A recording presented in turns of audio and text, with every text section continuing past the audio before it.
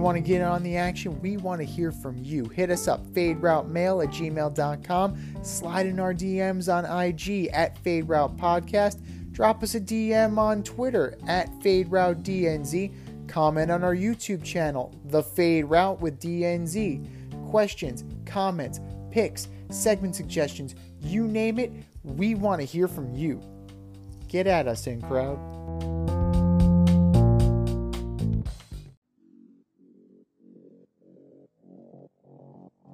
Coming at you from the Hey Yo Studios, it's The Fade Route with DNZ. Here are your hosts, D and Z.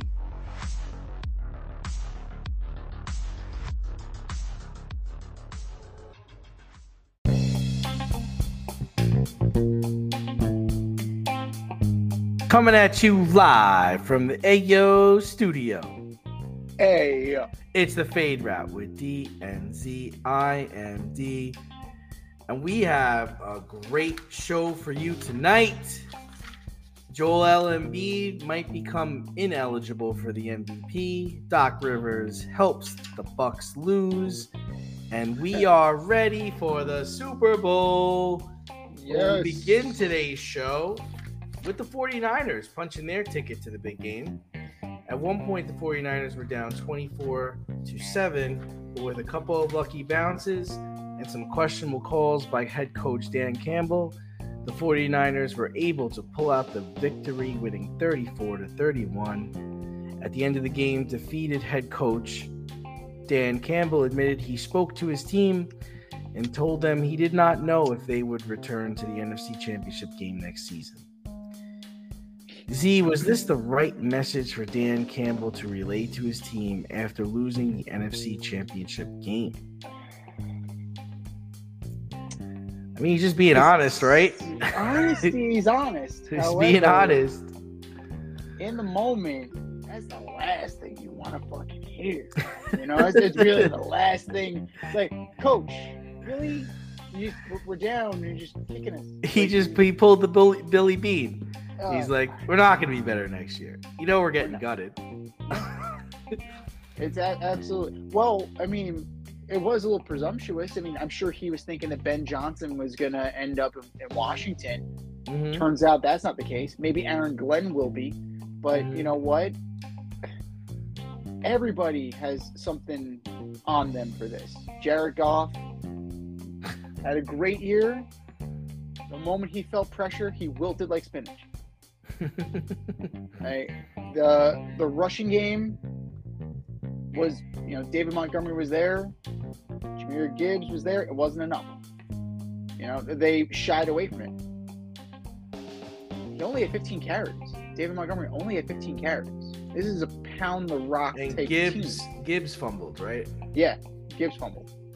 Laporta 9 for 97. He did what he could do, but you know, it really boils down to a couple things. Dan Campbell managing this game, coaching this game as he has done all year, right? There's that aggression, Right. that type A personality, that, you know, that got you to the dance. Now, I understand being true to yourself as a coach. You know, I get that. But it's exactly what we were afraid of. We were both afraid of that. With Dan Campbell at the most inopportune time. Like in Dallas, when he said, screw it, let's go for the win. You know, it's a learning process for everybody involved, including Dan Campbell. And he definitely is putting it on himself to a degree. He said, you know, do I believe that we're not going to be back here? No. He has to believe he's gonna. Right. Like he has to tell them that, right? Because you don't want to believe your own press clippings. Just juxtapose that with what D'Amico Ryan said and what CJ Stroud said. We're going to be even better next year. Nothing is guaranteed. I'm still waiting for Dan Marino to go back to the Super Bowl. You are guaranteed nothing in the NFL. So if this is his way of keeping the Lions hungry, then by all means, yes. But it's a failure on the defense, particularly Aaron Glenn. And it's a fault for Dan Campbell to turn down 6 points. Yes, Michael Badgley could have missed the kick. Absolutely, Michael Badgley could. We've seen Michael Badgley miss kicks. Yeah. I'm not saying this is guaranteed. And likelihood and analytics say go for it in this spot. But you have to understand context, right? This is not week 5. You don't get another bite at the apple. This is it. You're going to Cabo. You're going home. You guys are going to the Pro Bowl.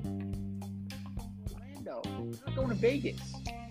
And it's all because you played too aggressive at the worst possible time. And you know what? I'm going to liken it to this. It was rope-a-dope. We can argue that Kyle Shanahan played rope-a-dope with the Lions. Because they just came charging back. And at the end of the day, the Niners are going to Vegas because they were able to capitalize on that. If the Lions kept doing what they were doing, the Niners had no answer. Nothing. They had nothing. But it's a tale of two halves. Campbell's going to learn from it. Goff's going to learn from it. The Lions will be better for this. It sucks now. They will be better for this because they'll learn how to close. Battle adversity. Yeah, I mean, I didn't have a problem with Dan Campbell because he was doing what he did all year. And, if he didn't do it, if he wasn't aggressive and he lost, we would be like, they would have gone for this, during the season. Like, what is he doing? He's skewing away from what he usually does. So that's the only thing I'm going to say about that. I didn't see it. I really particularly didn't care for the offensive game plan in the second half. Like, they were having so much success running the ball. I don't know why you stopped running the ball. They had a lot of drops on offense too. Yeah. It's. I think everybody's to blame here. I mean, there was also a lot of luck, right? The Brandon Ayuk thing should have been an interception. Or incomplete, one or the other. Yeah. I mean, come on, that's a little crazy. I mean, Brock Purdy played like dog shit, in my opinion. I mean, he's been. I don't know why everyone's usurping him. He was very pedestrian in this game. 267, a touchdown, interception, 11 incompletions. Jared Goff had the better game. To me, Christian McCaffrey was the difference maker. He's 4.5 yards a carry, 2 touchdowns. I mean, yeah. As far as his comments, I appreciate him being real. He's in the moment and he's being real. Guys, I don't know if we're going to get back here because let me tell you something. And, he didn't go into this, but the Packers are good. The Packers are good. The Bears have 2 top 10 picks. They're getting better. They're going to be better. And Minnesota is going to be better next year. Like, it's not a cakewalk in that division. That division is the division of death. And they had everything just break right for them this year when you think about it. They were healthy. They won close games. They beat people they probably shouldn't have beat. Remember, they opened up beating the Chiefs, right? That's how the season opened. We were this close from like the alpha and omega moment, right? We were this close away from having the same game close the season as open the season. Like, that's kind of amazing. That would have been cool. That would have been really cool. That would have been cool. I mean, you learn from these moments, but I share. It's hard. It's so hard to win in the NFL. I think we all take for granted the things that Manning and Brady and Aikman and Kelly did and Montana did all those years. It's just so hard. And especially in Detroit, it's just not a place where you're going to land free agents. It's not, it's not a place where you're going to get the best coaches. It's just not a place where things break right for you. It usually doesn't. So I appreciate his honesty with it. And it's up to them to change the narrative. I think they're going to be competitive next year, but to say that they're going to be back that good in this position, man, I don't know. No, you can't really. I mean, think of everything that occurred this year in the NFC, right? You had the Seahawks fall off from where they were last year. You had the Rams sneak into the playoffs. Right, they're like a turnstile. The Eagles fell off. The Cowboys fell off at the worst possible times for them and their fan bases. So, you know, there is as much luck as anything else, you know? Yeah. It's a crapshoot. The injury bug definitely, you know, both of us, we picked the Bengals, both of us. And maybe it was the kiss of death. But we did. With the Bengals. Yeah. You know? Joe Burrow goes down. Anything can happen. Yeah, Burrow goes down, and so does their season. Goff goes down. Like, is Teddy Bridgewater stepping in and doing what needs to be done? I don't know. Like, there are ifs and buts, right? You don't know. But next year, anybody. So you can't rest on your laurels.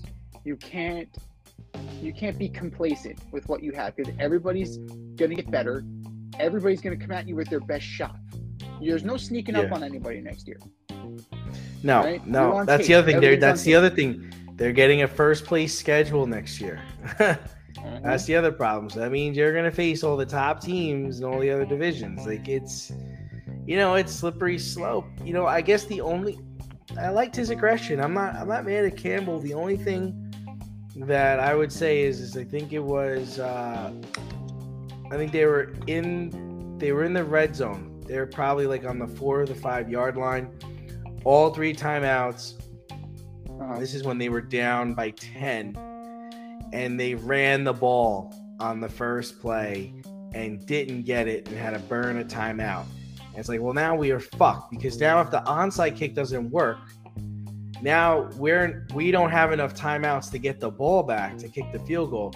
And it's, you know, to his defense, he thought he was going to catch them by surprise with it. He thought he was going to get in. But you got to throw the ball. They needed to throw the ball once they were down, and they did. So, but moving over to the other side, you know, despite a shaky first half, Brock Purdy did lead his team to the promised land. And then one could argue that if not for an arm injury last year, Purdy might have had the 49ers in the Super Bowl last year as well. But on Monday, Ryan Clark went right to work saying Mr. Irrelevant Brock Purdy is the best quarterback he's ever seen. Ever seen. Do you share those sentiments as Ryan Clark? Ever in history. Yeah, that's what he said. What he's doing is... Yeah, you don't... No! Listen, man. No! Come on. Like, I understand recency bias, but come on. He's going to be facing Patrick Mahomes. Who would you rather have? I mean, I'd actually rather have all the other quarterbacks that are going to be playing in the game on Sunday rather than Brock Purdy, right? Take me some Blaine Garrett. I'd take me some Sam Darnold. I'm a Sam fan, so. Yeah, no, I wouldn't go that far. But, you know, those guys they're backups for a reason. But, come on, Patrick Mahomes, not the best you've ever seen? Oh, okay, sure. Peyton Manning, Tom Brady, Joe Montana, Dan Marino, John Elway, Jim Kelly. Those Steve guys Young, don't. Steve Young, those don't do it. Ben Roethlisberger, your own guy. Ben Roethlisberger. People forget about Ben Roethlisberger. Those guys. Look at the old tape. Don't look at the last 5 years of Ben Roethlisberger. Go back to the late 2007, the early 2000. My man, Ben Roethlisberger was a beast. 2005, 2006, man. I'm not arguing with Brock Purdy being a good quarterback. Like, Brock Purdy does a good job for what he's asked to do. Brock Purdy does what he needs to do. But trying to gin this up with best you've ever seen, come on. You're just looking for attention at that point. And I love Ryan Clark. Yeah, he went on to say that he separated himself from Dak Prescott. He separated himself from guys like Kirk Cousins, Tua. I mean, I don't know about that. Yeah. Okay, there's an argument there. Justin we can Herbert. have that discussion. We can have that discussion. But the word ever, that's what's sticking in my craw. Not the not his contemporaries, right? Like that doesn't bother me. We can discuss that all day long. But you throw the word ever in there, and all of a sudden you have my attention for the wrong reasons. Because I'm here to push back on that. Brock Purdy isn't even the best quarterback in the past 20 years. He's not even the best quarterback in the past 5 years. Can we slow our roll before we anoint him? Everybody is just trying to run away as fast as they can from trashing this kid, right? Everybody who was on that train is now they're gonna break their necks jumping off, right? They're trying to get on. I'm not saying Ryan Clark is, because I've heard him. He's been complimentary of Brock Purdy. And Brock Purdy has reasons to be complimented. But no. Ever? Not a chance. Maybe someday, but not right now. No, sir. Yeah, I mean, there's a whole bunch of quarterbacks that I'm going to take before I take Brock Purdy, if you're giving me the choice. And even the 49ers didn't want him. The 49ers contacted Tom in the offseason and was like, hey, man, are you interested? Because we got a spot, and the only reason why Tom didn't go is because he already had a retirement party. He couldn't go. So even the 49ers have their doubts on him. Guys, they bought me a cake. I can't go. I can't not. Yeah, I can't do this again, man. But Wes is going to be there. Danny's going to be there. Brown.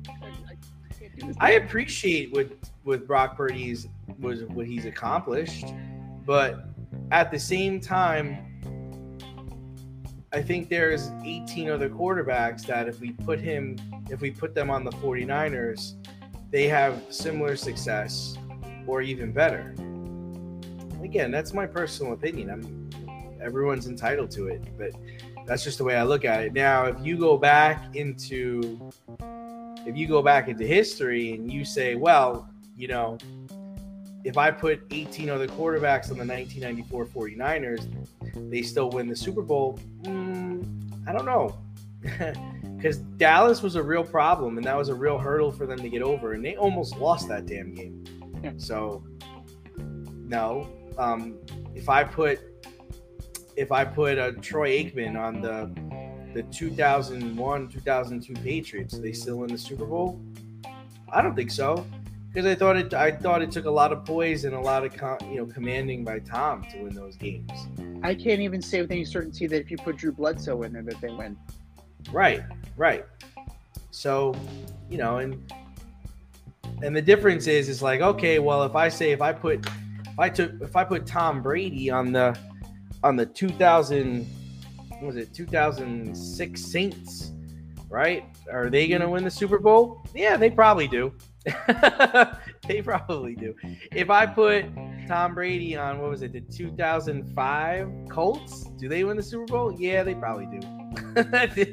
So it's a little different, And that's the difference between Brock Purdy and Tom Brady. Like, Tom Brady is great, and you put them on a great team, they're still going to be great. And you can't really say that about everybody. And in this situation, we can't really say that about Brock Purdy. I mean, I think Ryan Clark was just trying to make up for how much he dogged him during the regular season. And now he's just trying to say, well, I'm on board. That's fair. I mean, You know, and like statistically speaking too, like this is why it's important that we watch the games. It's important to see why you look at it. Yeah, statistically it looks ho hum, but like the way he moves in the pocket, the way he's able to move the team down the field, the poise with which he does it, seemingly the effortless nature with which he does things. For a second player, he's mature. He plays with a maturity beyond his years. Statistics will tell you anything. I was looking at an interesting stat comp. Kevin Appier has a higher WAR than Sam they have on the mound. Kevin Appier, 100%. 100%. You know, oh yeah, his splitter was really good, but nasty. You know, it's crazy. It's absolutely crazy. We can make Yeah, numbers. I was in 2010. We can make numbers dance, man. I think it's 2010 or 2011 Saints, not the 2005 ones. But I mean, you get what I'm trying to say. Like, yeah, you know, he's the right player for this team right now. But I'm sure that they could do better, and I'm sure Ryan Clark is not all in on that. But in the AFC, things are very strange. Very strange. I got to witness this firsthand. The score was 17-7 at halftime, and the game finished with only 3 points being scored in the second half, and the Ravens losing 17-10 to the Chiefs in the AFC Championship game. The Ravens, who were actually the number one rushing team all season, ran the ball 6 times. That's 6. They ran the ball 6 times with their running backs all game. The Ravens' stout defense held the Chiefs scoreless in the second half, despite Kelsey having 11 catches and 11 targets for 116 yards and a touchdown. The Ravens lost to the Chiefs at home by 7 points in the season, where they were 13-4. Where do the Ravens go from here? You gotta really take a look in the mirror here. You really have to take a look in the mirror. They brought in Todd Monken. They wanted to revitalize the offense. You wanted to, you know, make it a little bit more balanced to where Lamar didn't have all the designed runs. And you really wanted to learn if Lamar could, you know, adapt to this Todd Monken offense, which was more pass and then run when you needed to.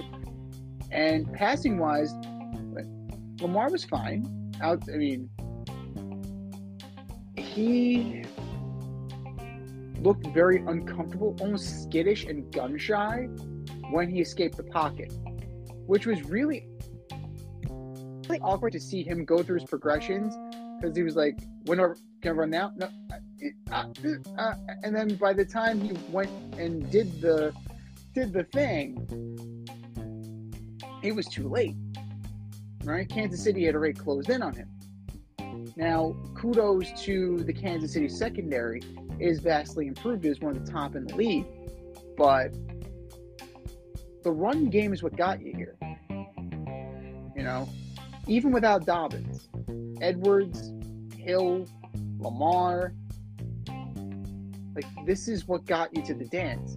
And to shy away from it so much, it is something that needs to be reviewed and something that needs to be discussed, because this was the year, right? This was supposed to be the year. They brought in Zay Flowers. They brought in Odell Beckham. They brought in the guys that they were supposed to bring in. They had likely, in addition to Mark Andrews, like this was the year the offense was supposed to take the lead. And in the game that mattered most, it didn't happen. But you know what? I also want to discuss the defense. How immature are you? 4 personal foul penalties. And not by rookies. Kyle Van Noy and Jadeveon Clowney. Those are vets in this league. And yeah, I get it. You know, Travis Kelce baited Van Noy into a penalty. But you got to be smarter than that. You were a Patriot, goddammit. You're telling me Bill Belichick didn't coach that out of you? So the immaturity on defense, the immaturity. Even with the immaturity on defense, dude, they still Zay Flowers held them to what I mean. The Ravens defense was only giving up, I think, 16 or 17 points. No, it was like 17.5 points. No, 16.5 points per game. So they held the Chiefs to what they would normally hold other opponents to. They did, but it was very clear that the Chiefs were living in the Ravens' head. Yeah.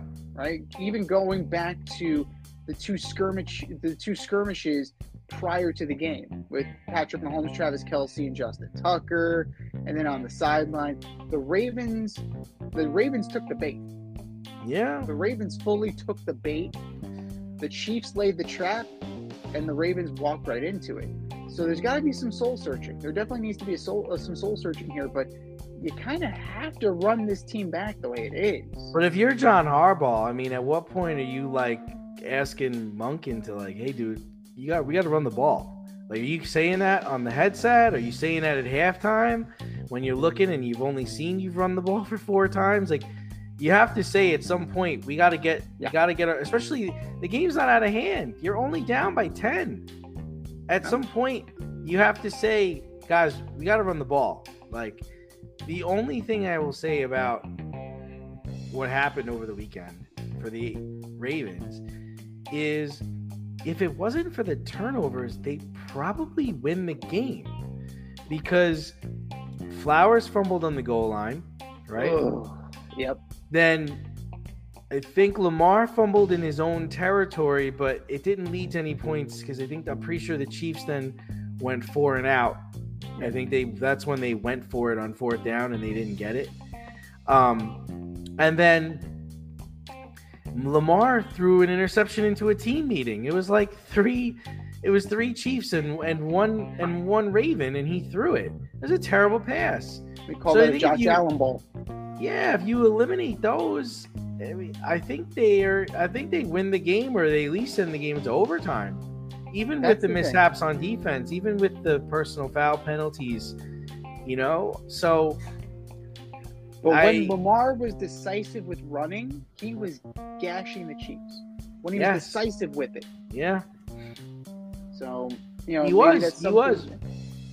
That's something that I think you're right. Harbaugh needs to get in Monken's face. Like, dude, what are you doing? We got to run. We're the best rushing team in football, and we've only run the ball 6 times. Like, hello. Like, the other part is like, you're not completing passes. People aren't getting open, and you're missing the deep ball. There were so many deep balls where he threw it and he missed. He just missed. He flat out missed. It was a bad pass, overthrown, thrown too outside. Like, this was not the time to showcase Lamar Jackson as a passer. It's almost like you read Kansas the clips of playoff Lamar, and he was like, we're going to undo that today. And Kansas City did a great job, I felt like, in sticking with their game plan. They're like, we're not going to let them bully us. We're going to be the bully today. And it started with the pregame with Justin Tucker. Get your shit out of here. You're not supposed to warm up on our side and kicking their stuff and moving it out of the way. And then it was all about in the trenches. I'm going to pull you. I'm going to fight you. I'm going to bust your chops. Like, we're not backing down from you. We're the defending champions. This may be your house, but this is our house. And that's what it really felt like. It felt like the Ravens were playing in Kansas City, the way they were acting. Like, wouldn't you agree, Z, that they were acting like a team on the road that was down by like 2 touchdowns? Yeah. Right? Well, that's what it looked like. And they weren't. They were in the game. They were in the entire game. And that falls on John Harbaugh to a degree. Right there, I think so. I do. Yeah. They got psyched out. They got psyched out by this Chiefs team. Like, we talked about rope-a-dope before. The Chiefs rope-a-doped them before the game even started. Yeah. So, they came in with a mission. And they were not going to be – we're not backing down from you. We're the bully. We're going to score. We're going to do what we want. and they played right into it. There was no I wasn't on the Ravens sideline. I don't know what they were saying, I don't know what they were doing, but there was no toughness. It didn't seem like the Chiefs were afraid of Patrick McQueen. It didn't seem like they were afraid of Roquan Smith. They did whatever they wanted to do.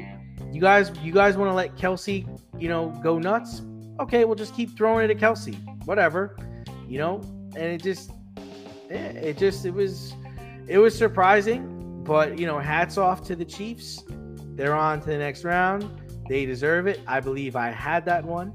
So yes, you did. All good. But the Chiefs and Patrick Mahomes have gone to 6 straight AFC Championship games and have been to 4 Super Bowls in 5 years. Not sure. Probably only the Buffalo Bills have done that. If Mahomes wins the championship this year, is he the best active athlete / player in professional sports? Now we have to caveat this, right? In team sports. No. Right. No. Keep it open. No, it's fine. Give me Djokovic. Give me Nadal. Give me Serena Williams. Give me those guys. You can have them. You can have them. I'll take them. So you're taking all those guys over him. I will take. They have been the perennial winners of our generation. Well, they are the perennial of our generation, but I'm saying today, like on February 11th, if he wins his 3rd Super Bowl, at that moment, is he the best active athlete / player in professional sports? No. I don't know enough about tennis to be able to say when Serena last won, or when Nadal last won, or when Djokovic last won. I don't know enough about that to know that. But their reputation still carries the weight. That's the thing. They're still a dominant force. Yes, Djokovic just lost to Yannick Sinner over the weekend in the Australian Open. Mm-hmm. And he beat Daniel Medvedev. But you can't discount what's happened. As long as these athletes are there, I gotta go with that because it's them, right? At the end of the day, it's them. Yeah, I mean, it's fine. I mean, it's like a golfer. Same idea. Yeah. It's them. So, but doesn't that make what he's doing even better? Because he's relying on people that aren't as good as him and people that are maybe going against some people that are actually maybe better than him in some ways. Like over the weekend, the Baltimore Ravens had one of the best defenses in football this year. It came out on top. And again, it's the 6th let's put it this way, Z. Since he has become a starter on the Kansas City Chiefs, the worst he's done is lose in overtime to Tom Brady in an AFC Championship game. Other than that, he's gone to the Super Bowl.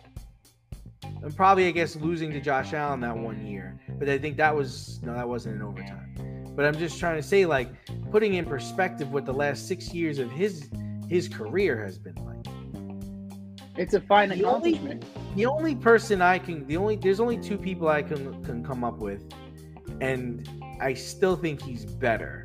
The first person I came up with was Ohtani. The only problem I have with Ohtani is that he hasn't won. So yes, while it is remarkable and incredible that he's doing offensive things and pitching, right? Mm-hmm. He hasn't won, and he's hurt and in a position where he's not going to pitch this year. So I'm like, okay, it can't be Ohtani. Then the next person I went was Jokic on Denver because of how dominant, even though he didn't win the championship 2 years ago, he still has been like an MVP discussion, getting ridiculous numbers, and is like otherworldly. And the only reason why I kind of shot him down was because he doesn't have as many championships as Mahomes does. But if Jokic was to win this year again, then it's like, okay, well, wait a minute, just because of how much of an impact Jokic has on the game on both sides of the floor. That's fair. That's where I netted out. I get your argument with the tennis players, but I think what Mahomes is doing in professional football is incredibly hard.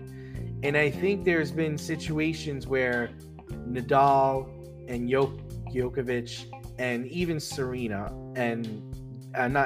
Serena is a dominant player. Like, she's the most dominant player in her sport. There's no at times recently she's dipped and she's been beaten, but in the past there wasn't even people giving her real competition, man. Like, she was just fucking slapping people. Like, Exactly. You felt bad for the people she was playing against. And in tennis, like you said, Djokovic lost. Nadal's been hurt. If you want to go the golf route, you could, but there's no golfer that's been as dominant as this man has been the last 6 years. It's not like we're in the Tiger Woods of his heyday, where you could say, oh, yeah, Tiger Woods is far better than Patrick Mahomes. And it probably points in Woods' prime. He probably was the best athlete at the time. But oh, yeah. Most feared. Yeah, most feared for sure. Yeah. But I don't think there's a dominant golfer now where you're like, fuck, like, he's going to be in the top 5. I mean, Rory misses the cut. People just don't come every single tournament with their A game, where not only has this kid done it as a number 1 seed and a number 2 seed, this year he had to go to Buffalo and beat Buffalo. He had to go to the Ravens and beat the Ravens. Like, he beat the best the AFC had to offer. You know what I mean? That's and now, and he did it without the best receiver in the game, because he had the best receiver in the game. Now this is 2 years going without the best receiver in the game. Getting, I'm not trying to shit on Pacheco, but it's not like he ran at Alabama. He ran for Rutgers. Like, he's a guy. Rashee Rice is a guy. Like, it's not like the Peyton Manning loaded teams, right? Where you got Joseph Adai and you've got Reggie Wayne and Marvin Harrison and Edgerrin James. No, Dallas Clark. No, this guy, Kelsey is a Hall of Fame tight end, 100%. Yeah. But Rashee Rice just got there. Juju's gone. Hill's gone. There's Noah Gray and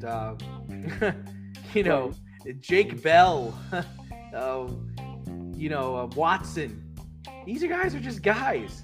And granted, I think his offensive line is stud. He's got Thuney. I mean, he's got Thuney and Humphrey, and those guys are studs, sure.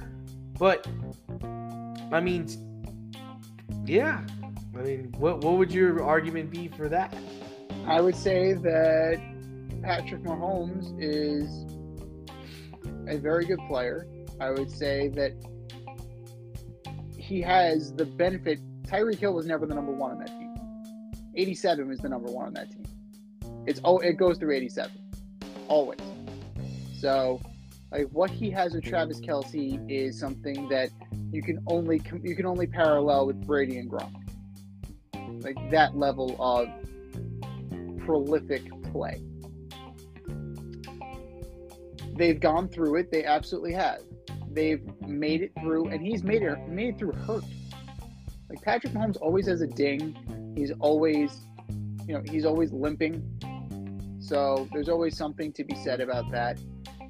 And, it's impressive, but if I could take the piss out of him a little bit, I'm going to try.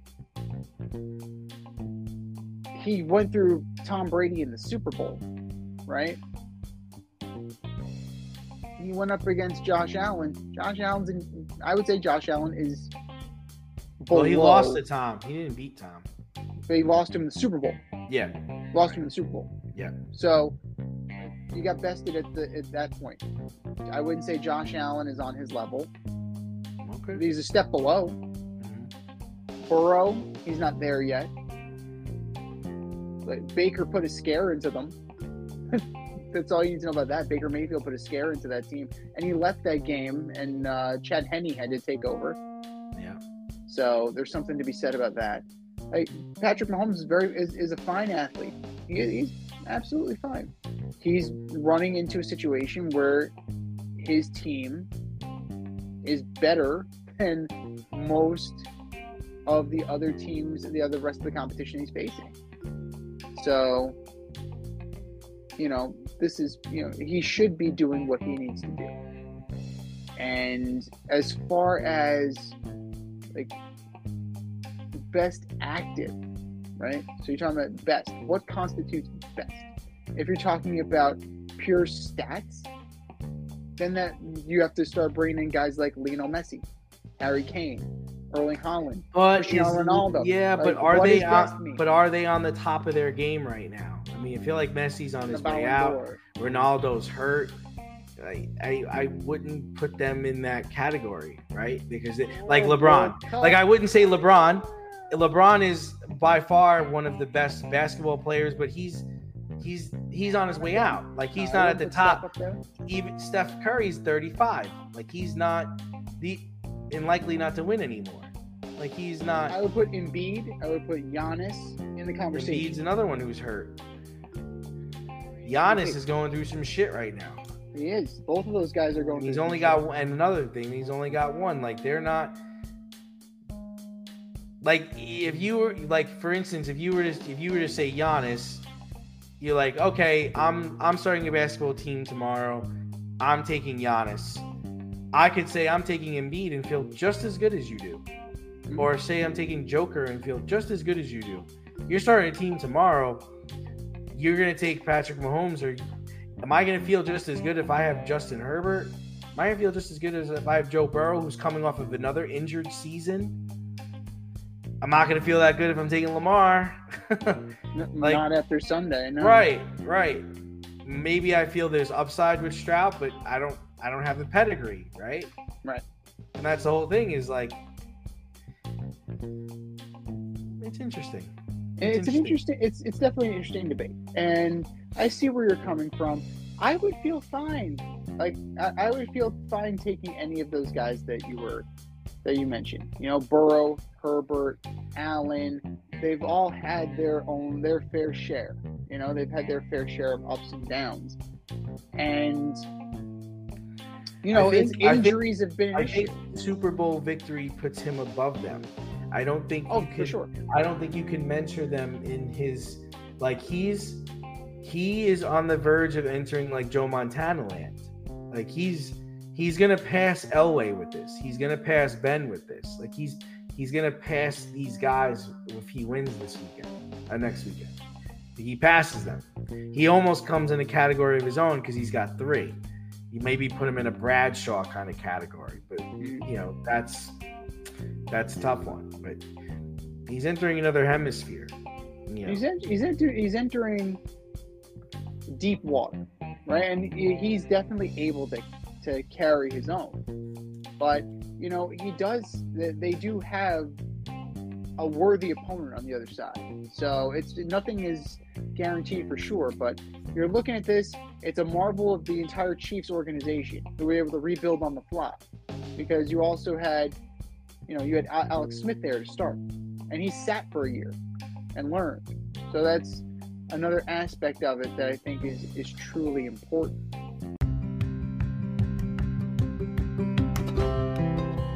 Do you love brownies? Of course you love brownies. But you know what's better than a brownie? A delicious, handcrafted, gourmet brownie delivered right to your doorstep. That's what our guys at Sweet Life Brownie Co. offer. Chef Tommy D and the crew offer a dozen delicious delights that you will crave, from the classic OB to Dutch apple to campfire s'mores and many more. Check out their website, sweetlifebrownieco.com, for their Friday brownie drops. At noon, their site goes live and you see what they're making. Since you're there, become a site member and earn points. You earn 50 points just by signing up. Make sure you follow them on Instagram and Facebook too, at sweetlifebrownie_co, for the latest updates and their latest releases and creations. That's sweetlifebrownieco.com. Give them a call, 845-641-3043, and tell them D&Z sent you. That's sweetlifebrownieco.com, 845-641-3043. Sweet Life Brownie Co., because there's always room for a brownie. But moving over to the hardwood, and there's some injury concerns that may be impacting one of the best players in the league. Joel Embiid is one of the favorites to win the NBA MVP. However, if Joel Embiid misses more than 6 more games, he will not be eligible to win the award. Now, there are 30 plus games to go in the season, and he's running up against this arbitrary number put there by Adam Silver. If Embiid continues to play at this high of a level, but misses more than 6 games, forcing the award to go to another player, is the MVP devalued? Yeah, I think the problem is the number, right? Like, let's say he misses 7 games, so he misses the cutoff by 1 and has like a stellar end to the season. Then what are you going to do?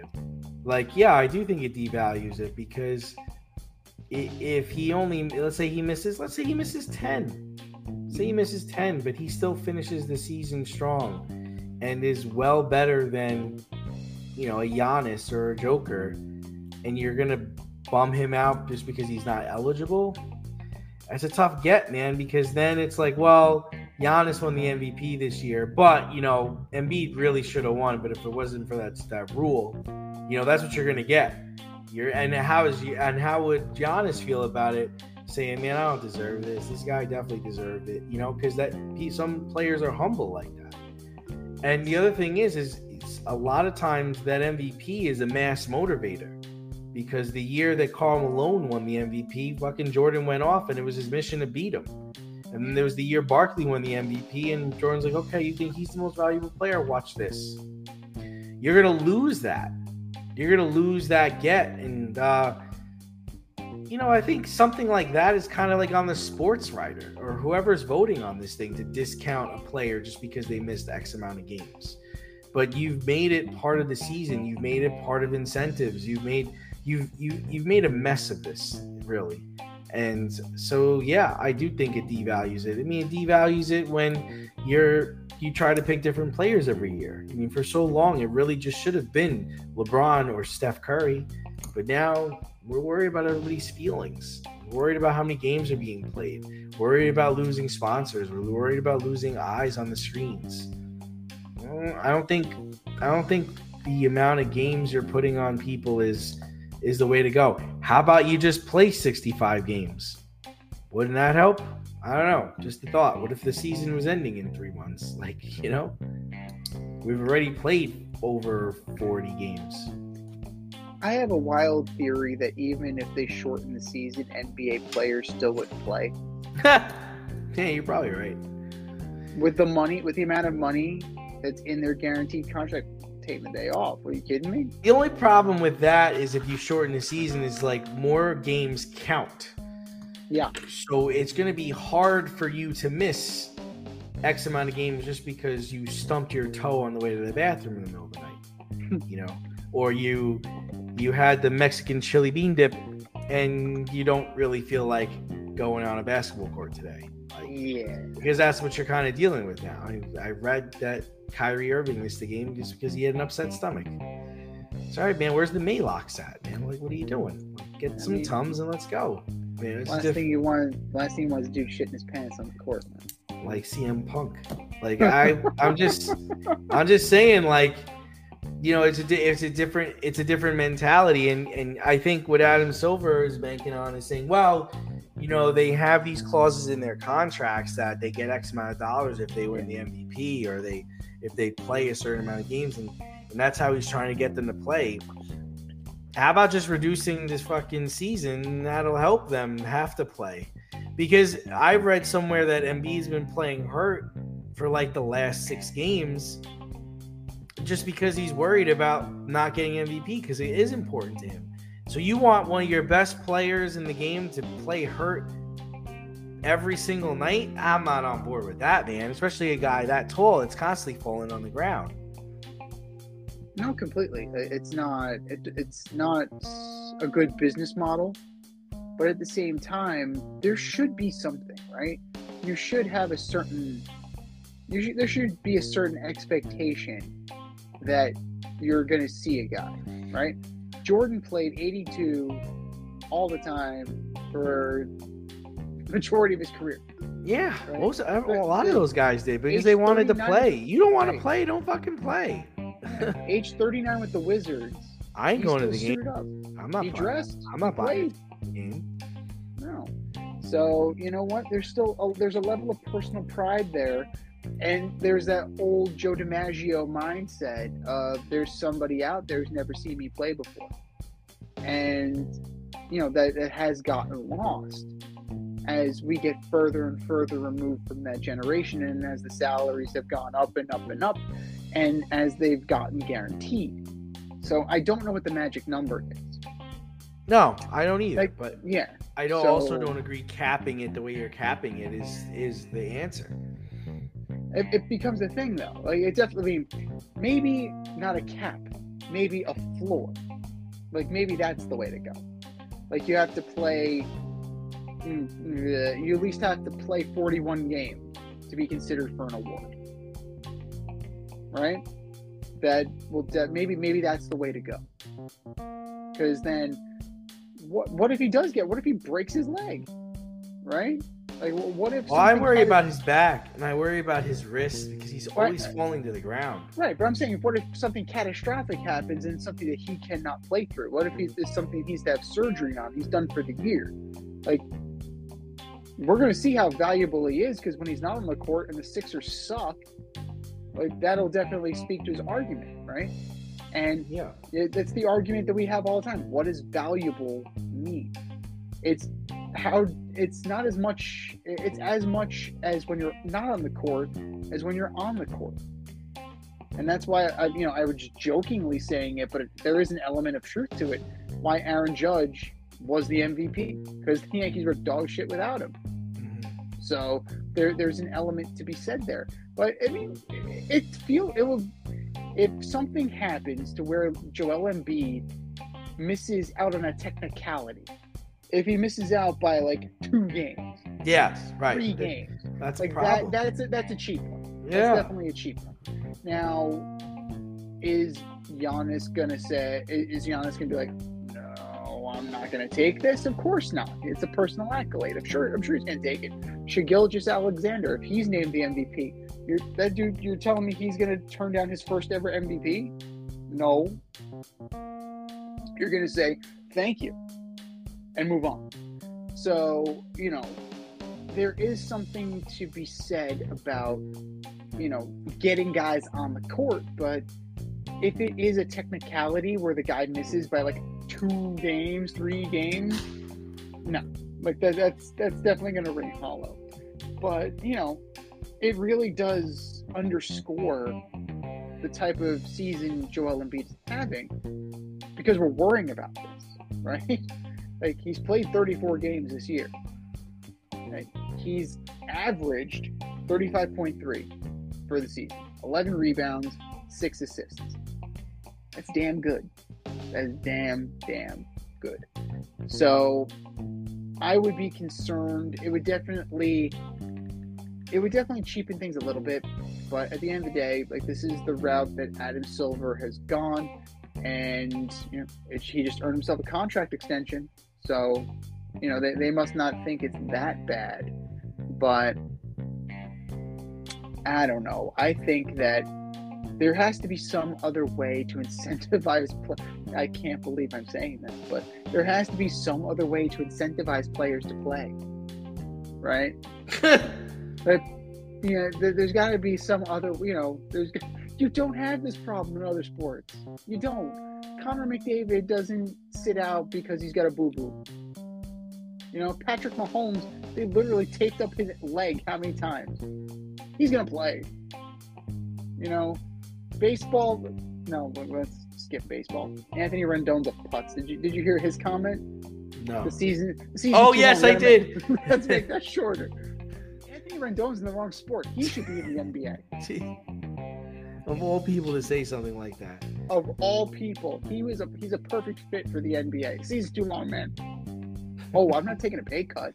No. And he loves getting in fans' faces. He's a real piece of work, that guy. So you called me a bitch. Yes, you did. You called me a bitch. Yes, we remember what he did in Oakland. But yeah, no, like it would definitely be an asterisk. It would definitely be a level of devalue, and hopefully Embiid just erases all this talk and is healthy and is productive and he's able to, you know, push forward and persevere.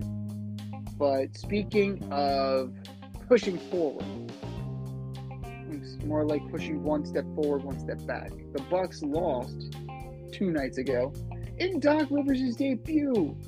They lost to the Nuggets 113-107. After the game, Doc said the team is still searching for its identity. All of this as rumors are circulating that the firing of Adrian Griffin came from Giannis. The firing of Mike Budenholzer came from Giannis. The acquisition of Damian Lillard came from, wait for it, Giannis. And Giannis might be a little bit of a locker room pariah and a little bit of a coach and teammate killer. So how much do you buy into Giannis being the problem in Milwaukee? I'm starting to buy into it a little bit. I mean, again, these are all rumors. You know, we have nothing to back that this is actually true. It's just there's some ideas circulating that he's the one constant, and you know he's got some blood on his hands with some of the things that have happened in the last 2 years with this team. I'm saying it's a possibility. His attitude, especially with getting his brother into games and his brother playing, like his attitude seems to me to think that, you know, he thinks he's a lot better than what he actually is. And granted, I think he's a very tall, lanky athlete, and he uses those things to his benefit very well. But the end of his career isn't going to look like what the end of Shaq's career looked like. You know, it's, you know, he has a certain skill set, and once his speed diminishes, I don't think he'll be of much use to any team.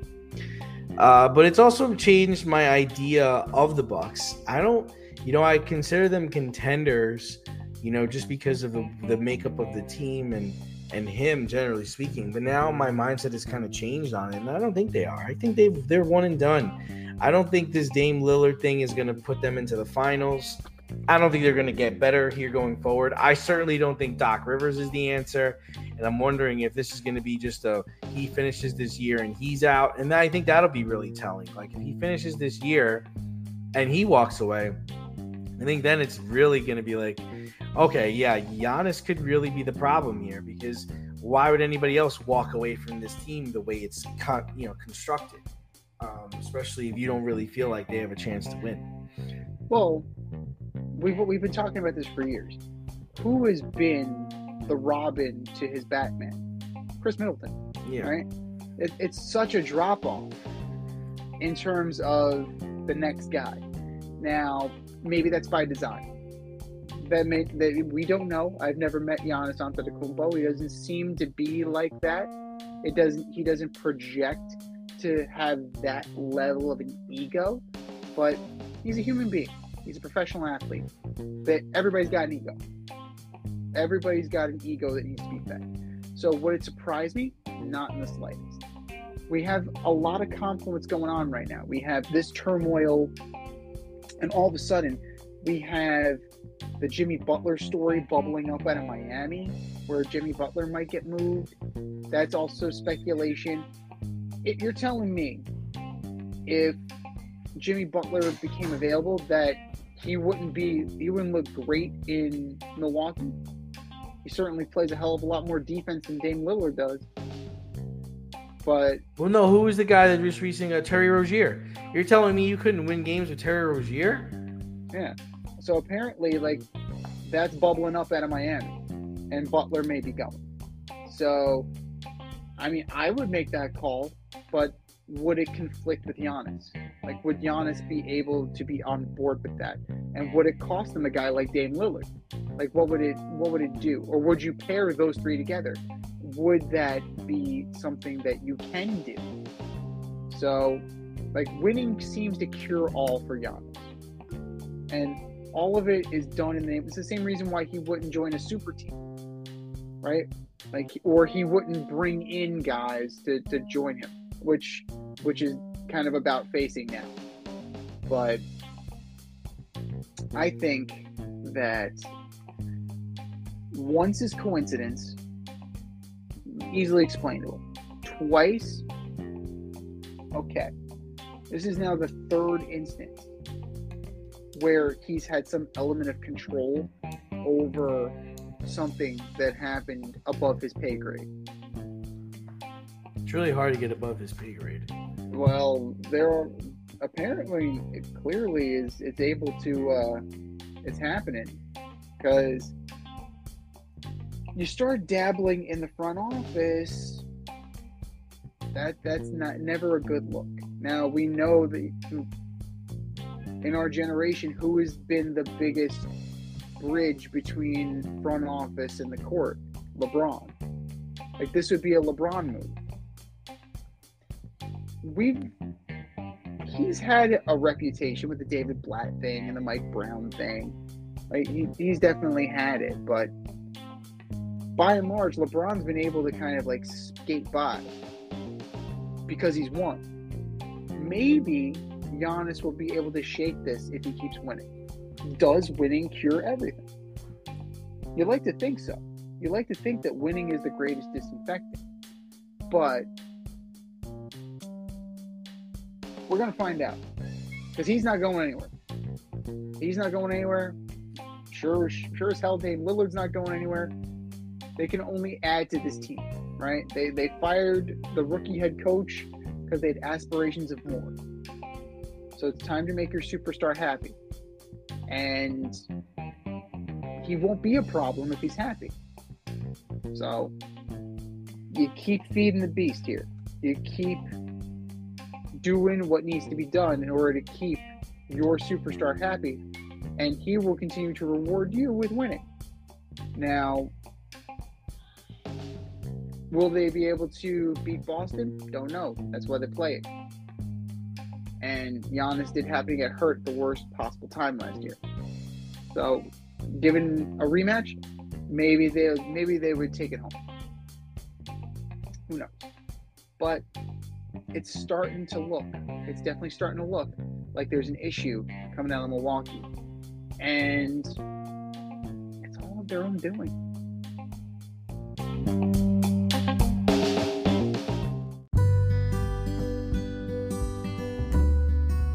Avoid messy accidents. Get better stopping power with your brake pads. Callahan brake pads. You never know when you'll be driving in the road and there will be a truck tire that you need to avoid and save your family. Callahan Auto. We really care about what's under your hood.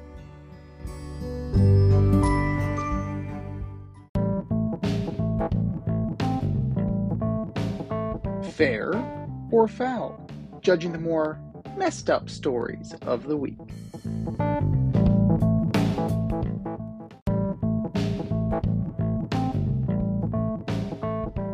All right, boys and girls.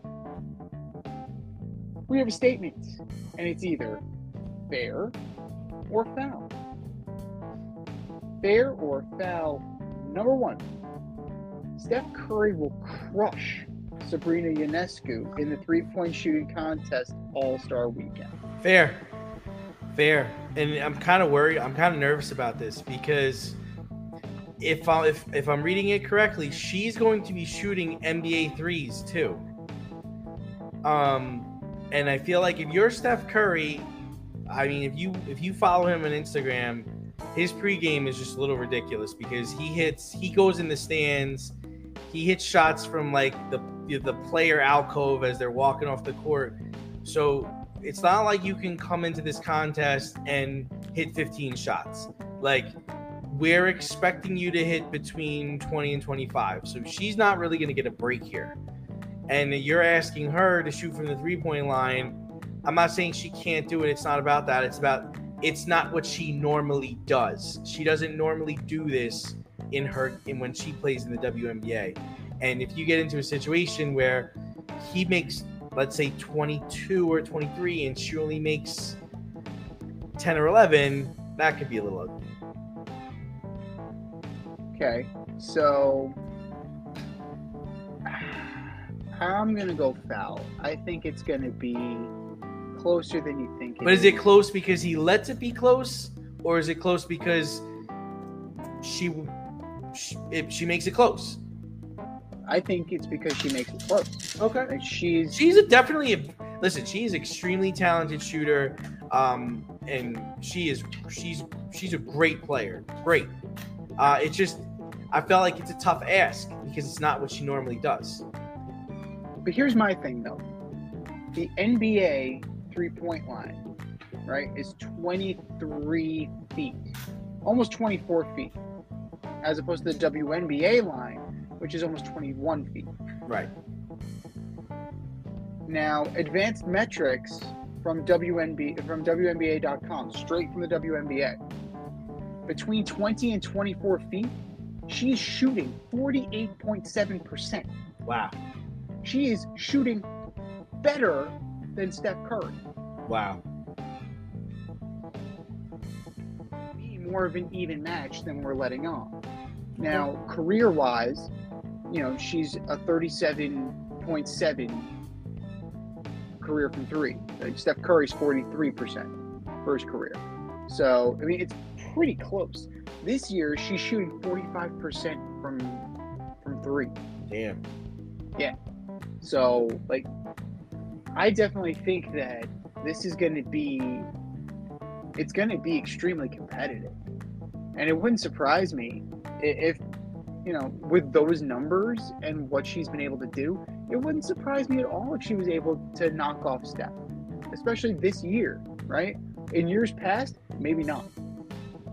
Now, an older Steph, a Steph that's starting to break down a little bit, sure, why not? But Sabrina Ionescu is on a heater. And I think we can't discount that heater just because they're extending the 3-point line out just a bit. Fair or foul? Number 2, Luka Doncic is better than Dirk and is on Michael Jordan's level. This is all coming out because of what Jason Kidd felt the need to say after people were making fun of Luka because they said he needed more cardio. But he did have a huge game where he dropped over 70 points. So that was really impressive. I'm going to say, how about no? And then Kidd tried to walk it back. And I don't know if he tried to walk it back or someone was trying to make light and say that while he's saying for his age, he's on that level. It's like, no, man. Nah, like Mike played defense. There is nobody like Dirk. Not even Michael Jordan's like Dirk. Dirk is a unicorn. He is super special. What Dirk did, I don't know if any other player will ever do, because he went through Kobe, Durant, and then Dwayne Wade and LeBron James to win his championship. And in those finals, he was just unstoppable. So no, and no. So foul. Completely foul. Completely. Somebody drug test Jason Kidd. What is in the water lately as far as like people like saying stupid crap? But this is ultimately, you want to puff up your guy. I get you want to puff up your guy. He has played a fifth of Dirk Nowitzki's career. 1,522 games. Luka Doncic has played 370. Of course his statistics are going to look great. Of course his statistics are going to be better. He still has 1,200 games to go. When he is able to do what Dirk did, right? When he is able to get there in year 20 and not only have an average of 21, 8, and 2, but also have a ring, be a 12-time All-NBA team, be a 14-time All-Star, when he's able to do all of these things and not get pissy with a reporter or not get people kicked out of the game or not have rabbit ears because people call him chunky, which he is kind of on the stocky side. But he's stocky. I'll give him that. I'll say that. When he's able to do what Dirk is able to do, then we can have this conversation. And Michael Jordan, I'm not even touching because that's absolutely asinine. That's an absolutely asinine statement to make. So we gotta stop. Why are people so comfortable putting Michael Jordan's name in their mouth? I just don't understand that. Absolutely not. And Luka Doncic is only about a third of the way through Jordan's career. So, can we just not? Can we just not compare him with his contemporaries? It's unfair to him. It's disrespectful to the people that came before him, and it just makes you look like a clown, Jason Kidd. But, it wouldn't be the first time for that. So, just appreciate what you have in Luka Doncic.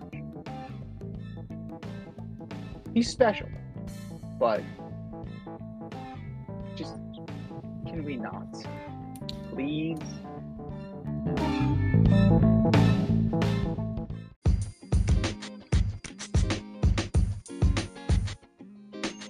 Your favorite podcast has its own merch line now. Go to the Fade store with DNZ.com today for all your Fade Route merch needs.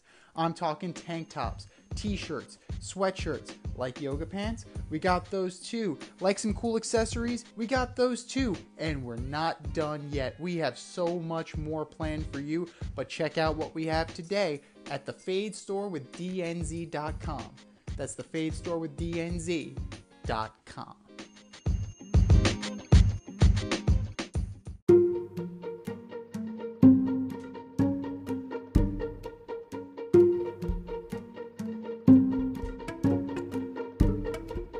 The Fade Store presents the Alleged Superstar of the Week Award.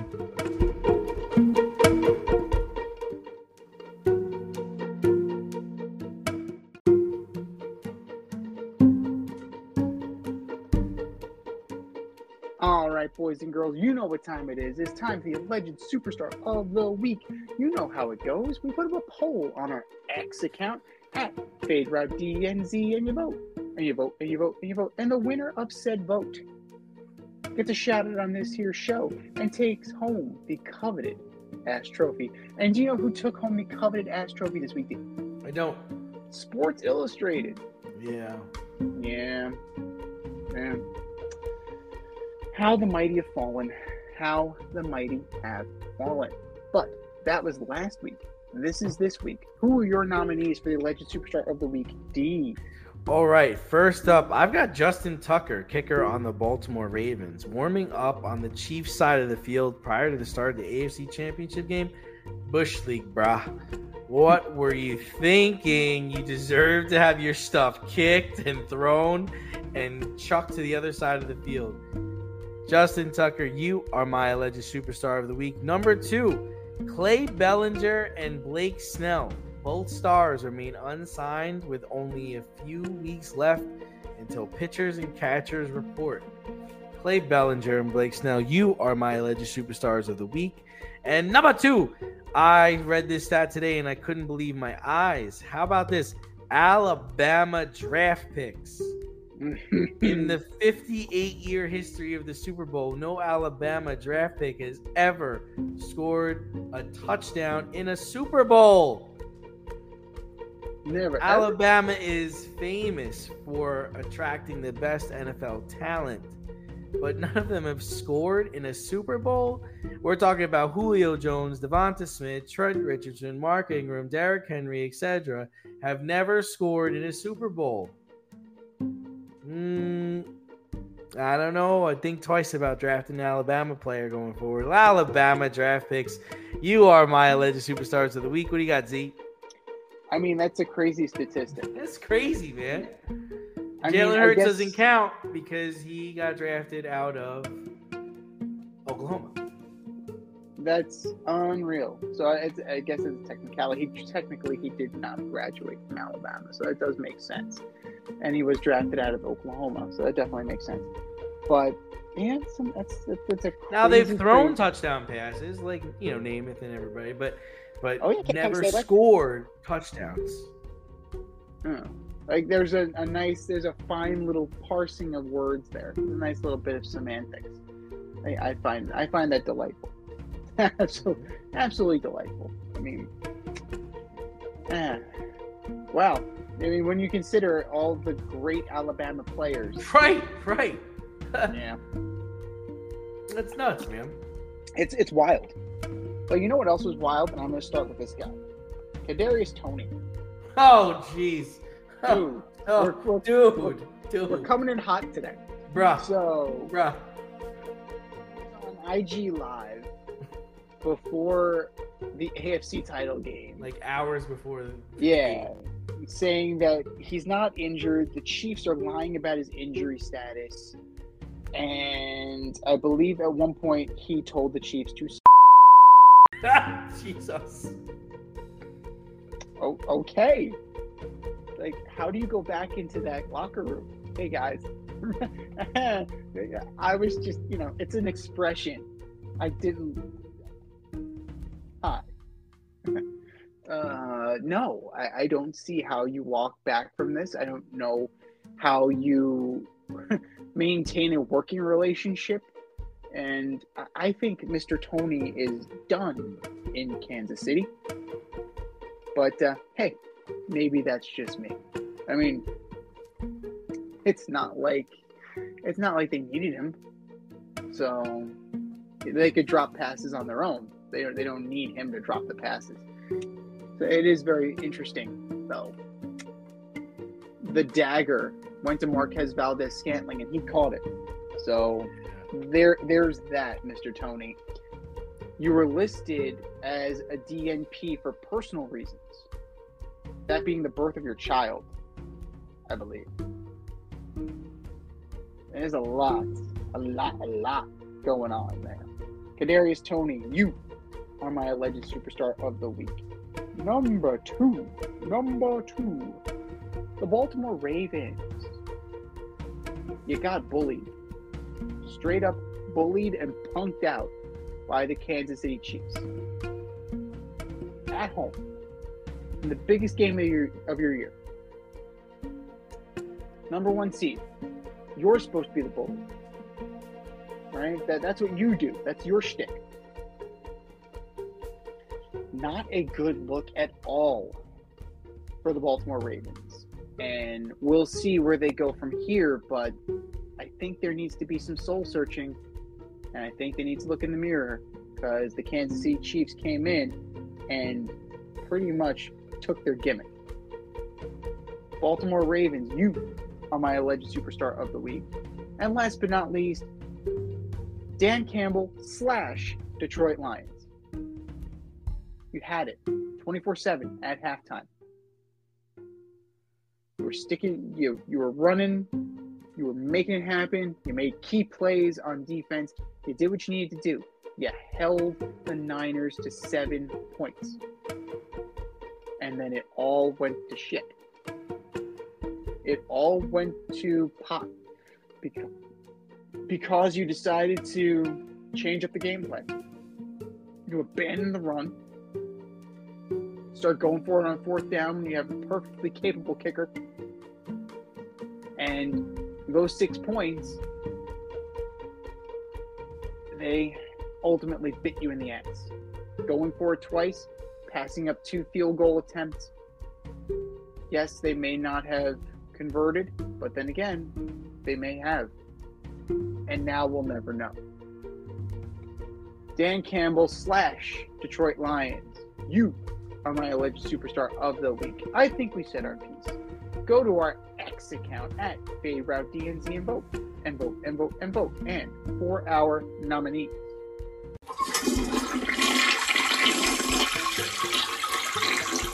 Just do better, boys. Just do better.